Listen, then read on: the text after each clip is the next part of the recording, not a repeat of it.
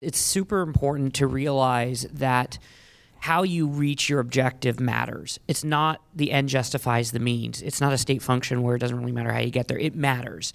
And you cannot allow the amazing jerks to exist in an organization. They're cancers that will ultimately kill. Now, you might be able to put up with it for a short period of time, but I would even argue that's not even a great way to go.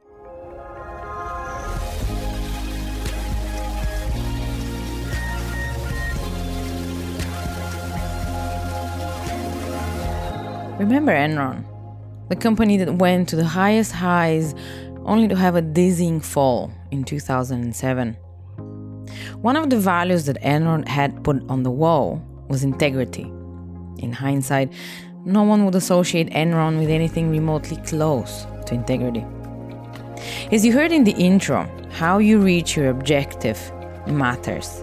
The end doesn't justify the means, and you have to be intentional about doing it the right way when it comes to people and values. As it turns out, putting values on the wall means nothing. I'm Irina Jambazova, and this week on the SaaS Revolution show, I bring you a session from our recent SaaS Talk West Coast conference, where a stellar panel discusses how to nail company culture and mission, and how to build an environment fit for scale. What this means is creating a sustainable company with a healthy culture, good demeanor, and authentic behaviors exuded by everyone. The panel is moderated by Saul Nvanze, Director of Business Operations Zendesk, and it features Sonia Gittens-Otley, Head of Diversity and Inclusion in Asana, Emma Eschwell, VP Silicon Valley Bank, Steven Shapiro, VP Marketing of CleverTap, and BJ Lackland, CEO of Lighter Capital. They talk in detail how to prepare for a more dynamic workplace and build a more productive and engaged workforce, and touch on important topics such as hiring, culture add rather than culture fit, how to run a company, and why you should act as a parent to your team. As we're just days away from our flagship conference in Dublin, we want to make sure you think about these softer topics as much as you do about product market fit or go-to-market strategy or outbound sales strategy. Culture, inclusivity, and equality matter far more than you think. And if you don't spend time on them, you could find yourself in Enron's shoes, with empty words hanging off your walls. If you still haven't, you can grab a last-minute ticket for SaaS Talk 19, where 230 speakers will bring useful and thought-provoking content across 7 stages. Head to saastalk.com/SaaS Talk 19 to get your ticket now. Now, on with the show. Thank you all for giving us your time this afternoon. We are here to talk to you about culture and how it relates to employee experience. And just as Dan mentioned, culture is really critical in how people experience your company, and it's also something that connects people to how they what the productivity looks like in that company as well. My name is Solu Wanze, and I work for Zendesk. And I'd like the panel to do a quick introduction, a brief introduction, just about 1 minute, about just tell us a little bit about yourself, and then also what your philosophy is on culture. My name is BJ Lackland, and I'm the CEO of Lighter Capital. We provide startups, primarily pre-Series A startups, with little amounts of debt capital, lines of credit, term loans, things like that. Huge focus on SaaS companies, which is one of the reasons, obviously, why we're here. And so we'll provide up to about $3 million in funding for companies like probably a lot of the ones that are here at the show. In terms of diversity and in terms of mission and vision and stuff like that, our vision for the future is that our mission is to revolutionize startup finance. We really see startup finance being something that's very much in the past for all kinds of reasons, frankly, somewhat related to diversity. And so we see our goal is really to sort of disrupt that and bring that into a more modern era. I'm Sandra Gittens-Otley. I'm the head of diversity and inclusion at Asana, which is a work management tool or platform that allows teams to really collaborate effectively. I've been there for 3 years, building out diversity and inclusion, and really ensuring that our strategies both reflect the diversity that we want to see, but also creates a culture that's really inclusive. In terms of our philosophy around culture, we really think about it as interconnected. So think of it as every company has a mission and business goals that they want to succeed at.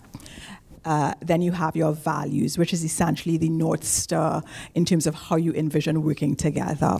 And then you have your programs, your policies, your guidelines, the norms in the company, which support the values and allow you to succeed in that mission. All of that together, and if done properly, contributes and builds a culture. And at Asana, we've essentially approached culture in the same way that we think about our product, in a really intentional and strategic way, which I'm happy to talk about more. But that's how we think about our culture at Asana. Hello, everybody. My name is Steven Shapiro, and I am the VP for Marketing of Americas for CleverTap. And CleverTap is an engagement platform that helps companies that have mobile applications convert and grow and keep their users. So for us, CleverTap and in my history, culture is a very critical aspect of building an organization. It's what keeps people around. It's what makes people desire to come in every day because, let's all be honest, we spend more time in the business than we do with our spouses and our family, unfortunately, but that's the case. And what keeps us going is really being in an environment that we believe in and that we love. And so for us, it's about making sure that the fundamental tenets of that value proposition are very well understood and supported and actually driven from within. So we'll talk a lot more about that. Great. Hi, my name is Emma Eschweiler. I'm a vice president at Silicon Valley Bank, and I run a software portfolio in NorCal. So companies that have raised a Series A up to about $100 million in annual revenue. Some of my clients, I think, are here today. And I'm a little bit different than the other folks on this panel. I'm more of a boots-on-the-ground approach to culture, meaning what we do at SVB impacts directly what our clients experience from a culture. And I think that it's so important to remember that you can't skip culture. It bleeds out into everything else. And one thing that I feel really proud about at SVB is we're such a values-driven organization. It allows us to be very present in market with that same sense of purpose. So a big part of how I spend my time isn't just improving the probability of my client's success through mechanisms like venture debt, through credit card programs, through general banking services, but also through connecting people in a smart and good way. I think one thing that I spend a lot of time on is improving the proportion of women funded at the Series A. We've looked at the numbers, and it's awful. I think the public statistics out there are pretty clear. But what we've measured at SVB is that there really is a drop-off once you get serious venture-backed funding. So the fact that as a boots-on-the-ground approach to changing the overall ecosystem culture, we have that support from sort of our values at the top. So again, my big message is that you can't skip culture. It bleeds into everything. And especially from my vantage, seeing not just our own company, just over 3,000 people globally, looking at companies that start with 3 people in a garage, you can really focus on it early and nip all the wrong things in the bud. And I'm really excited to talk about those things with all of you. So I want to share a couple things. Please go to Slido and ask any questions, and we'll try to weave that into the conversation today. And a quick intro for myself. I work at Zendesk, and Zendesk is a customer experience platform company. We have a great program with startups, and you can check us out at the booth to get some information on that. I think we offer 1 year free access for startups, so make sure you check that out as well. I'm curious, Sandra, to go a little bit deeper into your approach on how you approach culture like you're building a product, and talk a little bit about what that looks like for your company. Sure. The first thing that we thought about was, well, what are the values that we want to have as a company? And we oftentimes it's a lot easier to start your company and start going, and then you start to think, well, what do we want to be? We started slightly differently. We were really intentional about what were the values we were trying to have. And the other thing to be aware of is that we also recognized that as you grow, as things change, the values that you had when you were a particular size might not be, they evolve with you. So we actually just did a refresh of our values. So we thought about those values. And part of it is our leadership had a really clear picture of the kind of company we wanted to be. So we thought about the values in that context. The other part about thinking about those values is that we were also really clear that we didn't just want them to be abstract concepts that just sounded nice and pithy and didn't actually mean anything. So that's the other way we thought about values. And the third part of that is really ensuring that the company understood why these values mattered to us and were bought into it, either as champions themselves or in helping to co-create it. Because we really see everyone as being stewards of those values. So as one example, one of our values is mindfulness. It's how we think about the product as well. The product allows you to be really mindful and transparent about the work that you're doing, so everyone knows what everyone else is doing. But for us as a company, in terms of how we envision ourselves working together, actually on Wednesdays, we have no meeting Wednesdays. And part of that reason is we want everyone to take time to sit and do that thoughtful work, that analytical work, spend time thinking. So we do have meetings, but they are not the norm. And it was a way for us to think about how are we living the value that we have. Another example is we have a roadmap week which is our planning time every 6 months, where we essentially stop work or big work, and we sit and we plan the work that we're going to be doing for the next 6 months, and we essentially do road mapping. And again, it's kind of thinking about those values in a lived way. The other part of that is thinking about, well, what are the policies and the programs that we are putting in place to support the values that we have? So as you've said, one of the things that we're really clear on is building a workplace where everyone can thrive, and thinking about thriving in the sense of when you feel empowered and you feel as though you can succeed here, you can actually do your best work and contribute to the company. So how are we thinking about policies that create that inclusive environment? How are we thinking and setting up policies and guidelines that live those values? So that's how we've thought about it. And again, they all support the mission and the business goals that we have for ourselves as a company. And BJ, you talked a little bit, when we were chatting, you mentioned this sort of the change, how you adjust the values of the company from when you're, say, 10 people to 50, 100. What does that look like for your company? Yeah, we set up some values. I mean, number one, I guess I'd start with the very, very beginning, which is a culture at a company is something that starts to breed as soon as you basically file your incorporation papers. I mean, you are a person if you're beginning the company and you have a certain set of values and way you act, and as soon as you start hiring somebody, that person is going to start mimicking that, and so.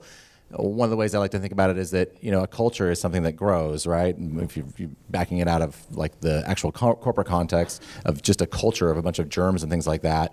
And so if you want to be really intentional about it, you can go and take that culture and make cheese. If not, it's just going to become mold, right? And so just being intentional from day one. So we were pretty intentional from day one that we want to exhibit certain good behavior and things like that, right? But you don't typically tend to be like, okay, I filed my incorporation papers on Tuesday, and on Wednesday I've got my list of values. Like, you just don't do that, right?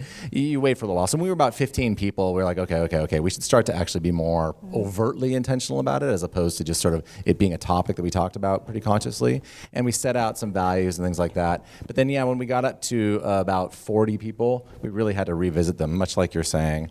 And they've been pretty consistent ever since. But we could run a process at that point in time that was a little less top down and a little more like we'd gone through and done some kind of surveys and discussions with employees and actually had an outside group come in and talk to some of the different employees and things like that. So we got a bit of feedback to then go form the values. Yeah. I think one of the most important things, kind of hearkening to what you're saying, is how do you take those values, right? You can write those values and take them and write them on the wall. And as is commonly joked, Enron had integrity as one of their values written on the wall, like right at the corporate headquarters, and obviously that didn't work too well.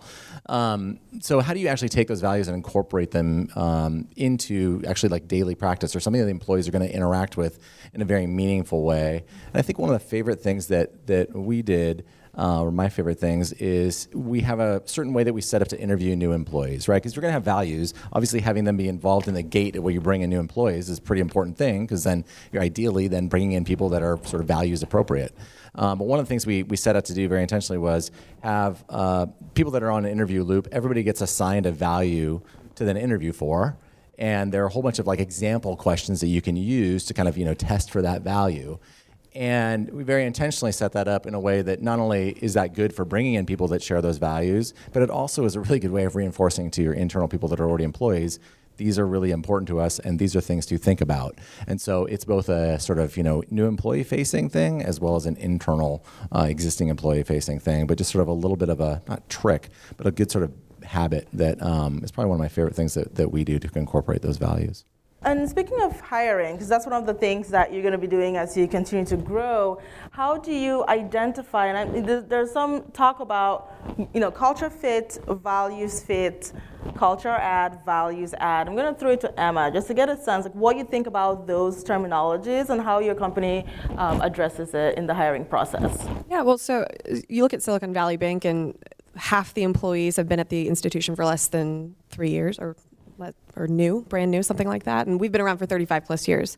So I guess backing up for a moment, back to what BJ was saying, you do have to be very intentional from the beginning because you're going to grow a lot faster than you think in a good way. But also that means you've missed opportunities to build the culture from the front end. So I'll start there. But I actually, controversial opinion, don't think that culture fit is really the right terminology. I think that it immediately introduces bias. So if you're thinking to yourself, okay, I want someone that will fit in on this team, now you're bringing a bunch of like-minded people together instead of potentially people that might contribute to each other and be complementary to each other. So I like the idea of culture add. I would say value add, maybe back to BJ's point, it is important to have sort of a guidepost, sort of a North Star of, okay, this is where we are today, this is who we are today. We'll revisit when we're at 40 employees, when we're at 100, when we're at 3,000 or more. Yeah. But really, I think it takes a lot of guts to look at yourself and not get defensive when you say, okay, I really like this guy. He's got everything right on paper, but maybe he's just a little too much like the rest of us. And Stephen, how do you drive authenticity through that process? Yeah, that's a great question. And it's kind of funny because I think about teams, and I've led small teams and large teams, and I always find a lot of overlap as a parent to running a team. And actually I kind of joke because I think the leadership, they're like little kids more than they are adults. You got to be careful with what you say and how you say it. So it's, I actually kind of find it kind of humorous. But in that overlap of being a parent for your team, it's very important to have structure. Right? If you let them run wild and you don't have any clear boundaries defined, they will do so, and it's your own fault for letting them get away with it, right? So you've got to build your values and then be consistently applying it and hold people accountable, yourself included. And I do that all the time where I go, you know what, guys, my bad. I did not do this in the way that I normally would have because I was stressed. It was, urgent, whatever, and be open but then you hold that same expectation with the team to say, that's not okay. And this is not how we operate. And I get why you did it. But at the same time, we have to be open and honest and transparent with ourselves to say that it's going to happen and we got to make sure we don't let it happen again. I think if you drive that consistency and that structure, people love it. They go, nope, I get it. Yep, understand. I'm happy to support that. Yeah. We started talking a little bit about inclusivity and diversity. And as the company goes through the growth stages, you get more and different people in the company. How do you check for inclusivity in the company culture? And how do you sort of drive that? And whoever wants to answer that question. I was going to say, I wanted to build off of something you said because it was so great. Part of it is when you're approaching it and being really honest and saying, my bad, when you have policies and guidelines in place that are fair, that are transparent, where you treat everyone the same, including yourself, that's part of the thing that contributes to building that inclusive workplace. So if it is clear, that everyone is going to face that same piece. It goes a long way in creating that sort of level playing field where everyone knows, you know what, we can have this conversation because there's no difference or differentiation. That makes a big step. One of the things that we do is we have a 5 whys process when something happens in our product, or whether it's product or in our culture. So we do it for exit interviews, for example. And part of it is really saying what happened. And it's less about saying that this person is to blame or this person is to blame. It's talking about the process and what we did and how can we learn and improve from it. And part of that is sort of having a growth mindset around all of this and looking at how can we go through this process and do better, as opposed to thinking about or accusing or blaming someone for it. The other part of that is really thinking through, this is not something that comes naturally to a lot of people, and particularly as your company grows and becomes more diverse, a lot of this is going to be new. So I highly encourage you to think about having trainings. And trainings aren't just having a training and people suddenly become magical, want to be at this. There's training, and then there has to be discussion and continued learning around a lot of these areas. Something as foundational as bias training, which allows us to understand that we all have biases, is a great start. But the other part of it is to talk about training in terms of interviews and interview processes. So everyone starts from the same place. So that when we're doing values, when we're interviewing for values, everyone understands how to interview for this, how to grade people on this. And we all create that level playing field so that everyone is treated fairly. Yeah, I would add a couple things. One is it's super important to realize that how you reach your objective matters. It's not the end justifies the means. It's not a state function where it doesn't really matter how you get there. It matters, and you cannot allow the amazing jerks to exist in an organization. They're cancers that will ultimately kill. Now, you might be able to put up with it for a short period of time, but I would even argue that's not even a great way to go. The other thing that is super, super critical is that your job as a leader, and everybody in an organization is a leader in some respect, but your job as a leader is to make sure you're making the environment one that the person can succeed in. And I don't care how busy you are and what other things you've got on your plate, especially when you're a manager and you have direct reports, your number one job is to include them in the process of solving their problems and helping them do that. And your door has to be open to be able to go do that. And what I have found is we get so busy and so fixated on the day-to-day tactics of what we've got to do, we forget that our job there is to help them get their jobs done so that we are more successful. It's really not, altruistic. I'm doing it because I can't be successful unless they're successful. I love that you said that, Stephen. Okay. We were talking about this last night, this afternoon. Yeah. I'll take credit. Thanks. But it's so important, especially what you said about the impressive jerks, or however you phrased it. The big takeaway when hiring, I think, especially when you have seed funding, maybe you have 18 months of cash and you're thinking to yourself, this money is bleeding. We aren't going to be profitable for several rounds, and I have an opportunity to hire somebody who's going to be very effective for the next 6 months, and I should just do that. You're the master of your own companies. You'll make that decision, but I guarantee that if you practice patience in 2 different ways, that you'll be better set up. And we were talking about this earlier, Stephen. One of those pieces of patience, and you brought this up, was you might not hire the person who's perfectly qualified for the job, but you'll hire the person with the right attitude, with the right values, the right culture add, and the ability to learn quickly, and very quickly, right? Because again, you're in that 18-month cash crunch. And then the second piece of patience is, all right, you need that very specific skill set. Can you wait 3 months? Can you wait 6 months? How long can you run the business in an efficient way so that you get the right person? We all know that if you hire the wrong salesperson early on, you've lost a year, right? They'll build the wrong sales team around it. It's not just from a skills perspective, it's absolutely from a culture's perspective. Culture bleeds into product. I mean, look at Theranos, right? There's no good culture there, and then all of a sudden, product doesn't even work, right? Let's talk a little bit about one of the questions that's coming from the audience, and this is around the process to codify values for the first time as a 40-people company. What is your specific tactical advice that folks in the audience can use tomorrow in doing that for themselves? Yeah, I guess I talked about this a little before. So we went through and we wanted to kind of survey employees some on kind of what they thought we were and not and things like that, right? And so we did that in a sort of covert-ish way by doing some different kinds of interviews of groups of employees a little bit and trying to get a feel for like, okay, what do they see as kind of where we are and where we're not and things. And then it really became sort of a big leadership discussion on, okay, do we have a good sense of where we are and do we have a good sense of where we want to be? And we spent a ton of time thinking about, okay, are you codifying values that you are, or are you trying to be aspirational with them, right? Because if you're overly aspirational with it, you have a problem with authenticity. You're going to go and say, here's a bunch of values, and your employees are going to be like, liars, you're liars. Like, that's not who we are. But at the same point in time, you want them to be aspirational because you want to be driving in some direction where you're better than you are today, right, in the future.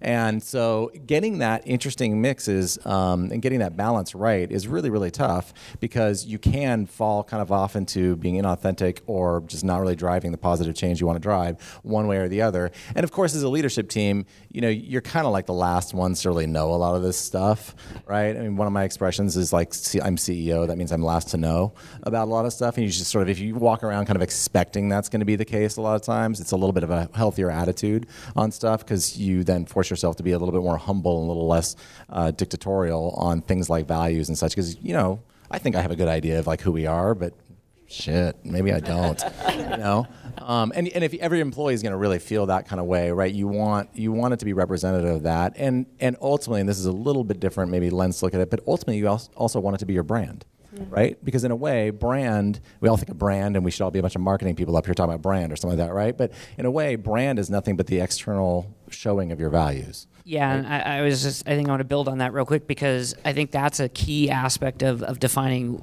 who you are. There has to be an alignment at the leadership level first and foremost of the brand or the messaging house, because part of that is who are we as an organization? What are we trying to do, and what do we believe we want to be when we grow up? And that then sets, okay, now how do we want to get there? And I see the senior leadership team as the primary drivers of dictating that and defining that, and then ultimately the rest of the organization starts to either buy in or not into it. And you got to be super, super careful that you don't create an organization of cognitive dissonance where people are like, yeah, but then ultimately their passive aggressive behaviors are not really in supportive of it. So it's a challenge, but if you don't have the uber thought of that messaging and what you stand for, you're going to drive yourself nuts. And the thing I'd add on to that, as you think through that, is a useful exercise is really to think through what's the shadow side of this value? What's this shadow side of this aspiration? How could it show up? Because it still ultimately has to be in support of that North Star and how we work together and the tone we want to have, but it also supports our mission and our business goals, right? So think about those things. It's a great exercise to do just to kind of figure out, well, so, for example, one of our values is clarity and really having a sense of who's responsible for what. But how could that show up in a negative way? Does it slow us down? Do we have a trade-off where this is concerned? So really think through that. It's a great exercise to do, and it really gets you really clear on what your value should actually be. Yeah, there's a couple of things that are coming up that I think tie into this with respect to how do you deal with this in a remote and in remote offices. And I think it's super, and I'd love to get your guys' thoughts on this, super important that even if you have a team that is distributed globally, you bring everybody together once a year at a minimum to have intimate one-to-one conversations and be part of a process of getting to know each other and to talk about the values and business and those types of things. People don't have to sit next to each other on a daily basis to be effective, but I do think that they have to get physically together periodically in order to, and I know it's very hard as a startup when you have limited funding to do this, but I would argue that your gains are so significant it's worth the cost of doing it. Absolutely, and use those credit card points. But I couldn't agree more. And actually, I think if it's common belief that remote teams don't work as well, I think that's it's been proven false. And I would say it's more and more common. If I look at my portfolio, especially the earlier stage companies that are joining my portfolio at the Series A stage, started global day one. I do have a few growth companies in my portfolio, one of whom grew to 16 million in ARR this year, 100% growth year over year, globally distributed team. And to the point where even in their office, if you're in a meeting and someone is also going to be in that meeting and is physically next to you, you don't take it in the same room. You go and just to really, really hone in on the notion of if we're all remote, that's part of our culture. We're remote with each other and we come together in very specific spaces for a very different reason. That's an interesting extreme, but so a big part of what I also spend time on is focusing on HR tech specifically as a subsector that I focus on. And in talking with CHROs around in the Valley, there is sort of this concept of you can either be 100% remote or you can be 100% local. And I think it's very clear if we're talking about hiring and hiring the right people, especially in this labor market and especially in this city, you're going to be globally distributed. So thinking about how you do that now is a really smart thing to be doing. A lot of companies are doing it. So if you're concerned that it's less productive or not as strong as having everybody in the same place, I would dissuade you of that belief. I don't think it's true. I think we've seen some really successful companies do it well. I want to bridge a couple of things that Emma and Siving you mentioned. So in hiring distributed teams, you talked about making sure that you get a chance to meet in person at least once a year. What does your onboarding look like? So you're bringing a new person, they might be in a different location, they might be the only person in their location. How do you quickly bring that person into the fold so that the values and the mission and that culture that you've built in the company transcends?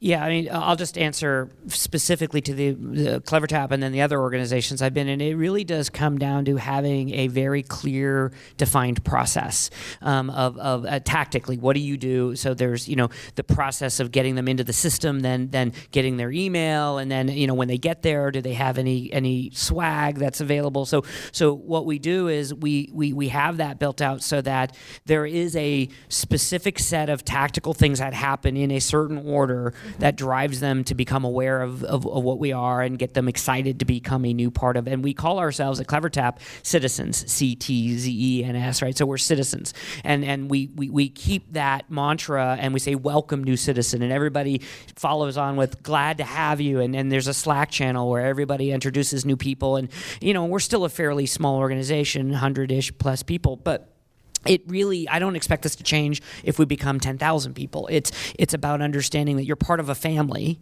because you are part of a family, and making sure that it's clear that not only do we appreciate you being here, but we're clearly communicating again this culture and this set of expectations, and it has to be a very, very dictated process. Otherwise, it will be chaotic and it'll be inconsistent, and that's probably a big problem. So Sandra, tell me a little bit about what that onboarding process looks like for your company and how you scaled it as a company grew bigger. Sure. So our headquarters is in San Francisco, but we have distributed offices in New York, Vancouver, Dublin, Tokyo, Sydney, and Iceland. So one of the things that we really thought about was, to your point, ensuring that we have a consistent onboarding process. For example, I do a session on diversity and inclusion and what it means for us at Asana for all new Asanas in San Francisco. And for me, it made sense to do a 6 a.m. call with our Dublin new hires to have that same conversation. Could that scale? Probably not. But what I've also done, and what we also do as part of our onboarding process, is that we have presenters in each location who have been trained in the same way to do that session for all of the things that are critical to us as a company. The other thing that I'd recommend is what we also did was our people in those locations. We have site leads and office managers in those locations who spend time in the San Francisco office understanding what that looked like and what that process looked like. We would do it with them so that they can not only have a consistent onboarding process, but recognize that sometimes there are things and conversations that are just as critical for onboarding new people in those locations that need to be tailored to those locations as well. So consistent in terms of the big things, with the understanding that there's some room for flexibility. A question that came up earlier was this question around benefits and how the company's culture and values influence those benefits. Do you want to take a stab at that, BJ? How does your company values or culture influence the benefits for employees? Yeah, and in some ways, benefits is something that, right, you start off with. I mean, we're sitting here talking about values that you would like encode and write on the wall or whatever, but you don't tend to do that until later, whereas, you have an employee, you have to make a decision on what are the benefits, right? So in a way, you're sort of forced into those decisions early. We always provided some things that were just like out of the gate. We just always knew we were going to do from the get-go, like fully paid healthcare, medical, dental, not only for the employee, but for all dependents and stuff as well. And things like that, they're just, today are kind of table stakes, but even at the beginning of the company, we always do that. And I've always done that in every company I've been a part of. And sometimes you get people like, wow, that's pretty generous, although today it's becoming more expected, I think. But that's pretty generous. And you're like, yeah, I don't want you to think about your child's healthcare bill, right? And things like that. It's just about like you basically giving a message of, hey, we care and we want you to be focused and know that you're, cared about and such. And it's just a super easy way of kind of putting your money where your mouth is with the basic benefits type of things. Then you've got everything from sort of like, vacation standards and stuff like that, which is one that we've debated internally a lot, because, there's sort of been this move towards unlimited vacations. Then if you actually look at the number, people tend to take less vacation, and then, it gets kind of messy around all this stuff. And then there are some new laws around sick leave and things like that that have to be documented to kind of change the way we did it. So we try to be pretty flexible, but then you always have to drive home the sort of like, hey, it's about you meeting your goals and doing your performance, and as long as that is something you're accomplishing well, then you can take your time. Don't worry about taking that afternoon off to go see the doctor and things like that. So in other words, you got to make sure you put your money where your mouth is, otherwise people will see through that falsity really fast. And then you just have to make sure that you can align whatever you want, your values and your culture, however you want it to be, with all those other policies, so that people don't look at it and say, what the heck are you doing? And for each of you, what's a specific tool that you use that helped you with adoption of your culture in the company? It's one of the questions from the audience. So, SVB is at a large scale, right? We have global presence, well over 3,000 employees. And one thing that we've had for, I couldn't even say how many years longer than I've been with the bank, which is 6 years. So we have an internal TV show. I don't know if you guys know that. I don't know if I'm allowed to tell you that. But our head of communications, every Monday, there's a Monday morning meeting, and no matter where you are on the globe, you tune in, and it's a panel every morning, probably 20 minutes or so, sometimes up to 40 minutes, and it's about the goings on at the company, and it makes everyone feel much more connected. If you're an FX trader, if you are a banker on the front lines, if you are working with venture capitalists, if you are working in our joint venture in China, no matter where you are, you have a good sense of what's happening in other parts of the bank. I think that overall connectivity really, really helps, especially with a global presence. Yeah, I don't know if this is going to be helpful for the group or not, but one of the things that I believe in doing when I come in to run a team and I'm new is I meet with everybody. I sit down and I spend at least 45 minutes with every single, and that can get very challenging when you're dealing with very large teams, 40, 50, 100, but it doesn't matter the size. It's a desire to get to know them on a very personal level. What do they want? What are their goals? How can I help them get into their dream job? As a manager and leader, I want them to be in whatever they want to do, and how can I make that happen? And so I think it's really super critical as leaders, and as you build a team in the organization, the single most important thing you can do is to have that one-to-one engagement. It's easier when you're small and you're just starting to hire people and you have the CEO interviewing everybody, et cetera. It gets harder as it gets bigger, but I would argue, and I think it's really super important that more than any tool or any process you can go implement, it's about building that individual and getting to know them and getting to understand, and then figuring out how to best connect with them. So we use a couple of different tools. That sense of, as you start as a new Asana, understanding this is what we stand for, this is what we aspire to, these are our values. That's a super important conversation to have. But also we have this great product called Asana, which the platform is very transparent. So we use it, we live by it within the company. We don't use email in the company. So you can literally follow along in any project. These are the values of the company. Here's how we iterated on them. Here are the trade-offs. Be a part of the conversation, weigh in on the conversation, and just being involved in that co-creation and understanding why we do X or Y really allows people to adopt and understand how the culture is lived. And you can actually see it infused in the other things that we do in terms of processes. I'm curious if you can share, and I'll start with you, BJ, a hard learning or a trade-off that you had to make between business performance and employee experience. What would that be? What would you share with the team? Yeah, that's a good question, because I think this is a little bit of a cop-out answer, so I'll just couch it that way. I think most of the time they're usually not, conflicting. They're more aligned. Because if you're making a good decision that's good for sort of employees in the long run, that's probably really what you should be doing anyway. So I'd say there are a couple times when, for example, in our business is funding other companies, right? And so I have to go in and either, in the early days of funding the companies, I did a lot of this stuff myself. And then as we grew and grew and grew over time, we're now about 65 employees. There's a whole bunch of distributed decision making about making these funding decisions and such, right? And so you've got whole teams of people set up to go and approval that stuff and all that kind of stuff. So every once in a while, though, I have to make a decision about, okay, are we going to go do this deal? Are we not going to go do this deal? And you'll have people that are for or against it. And in general, we really shoot for being heavily analytic and trying to work towards consensus on something and really living by the data and the numbers. But there are times when, people can look at the same data and the same numbers and come up to different decisions, and I just have to overrule someone, right? That's something we don't tend to like to do because it creates conflict in a way that is hard at a funding organization, but sort of built on conflict in a strange way. But it has to happen sometimes, and so it'll be a short-term impact on something that long-term you don't really want to do. That's probably the biggest conflict we have. But in general, the most important thing is we really drive towards that being very minimized. Yeah, and I like the talk about sort of short-term impact versus long-term impact. And I'm curious for all of you if you have something specific that was a learning, whether it's through creating your values and culture or in that trade-off that you can share with the team.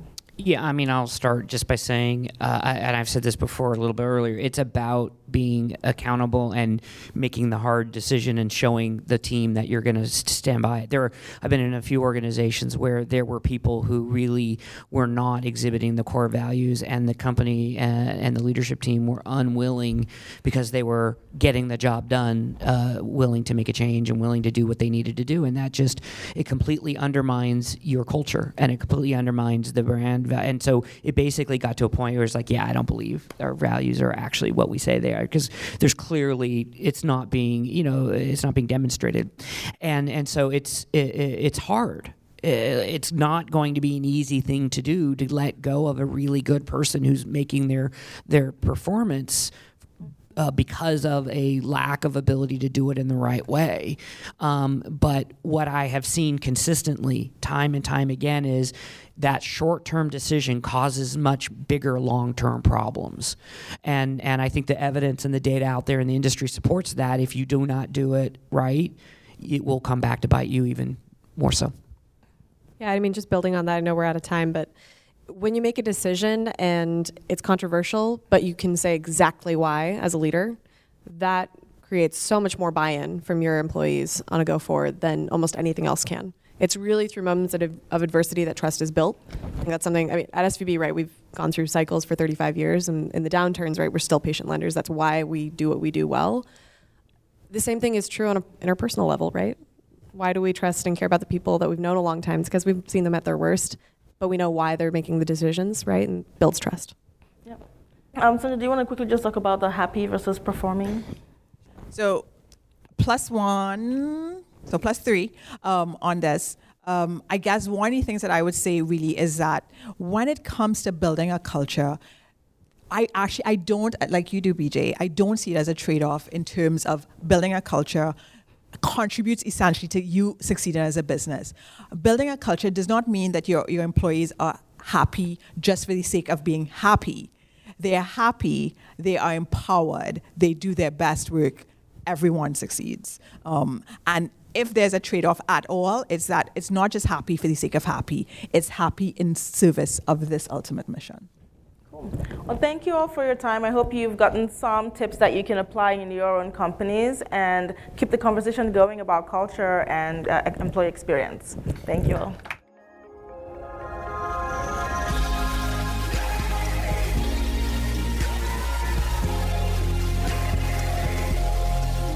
Thanks for listening all the way through of this fascinating panel. I hope you've picked up valuable ideas and lessons about how to make your company better, kinder, and this way more fit for scale. Thanks for listening. See you next time.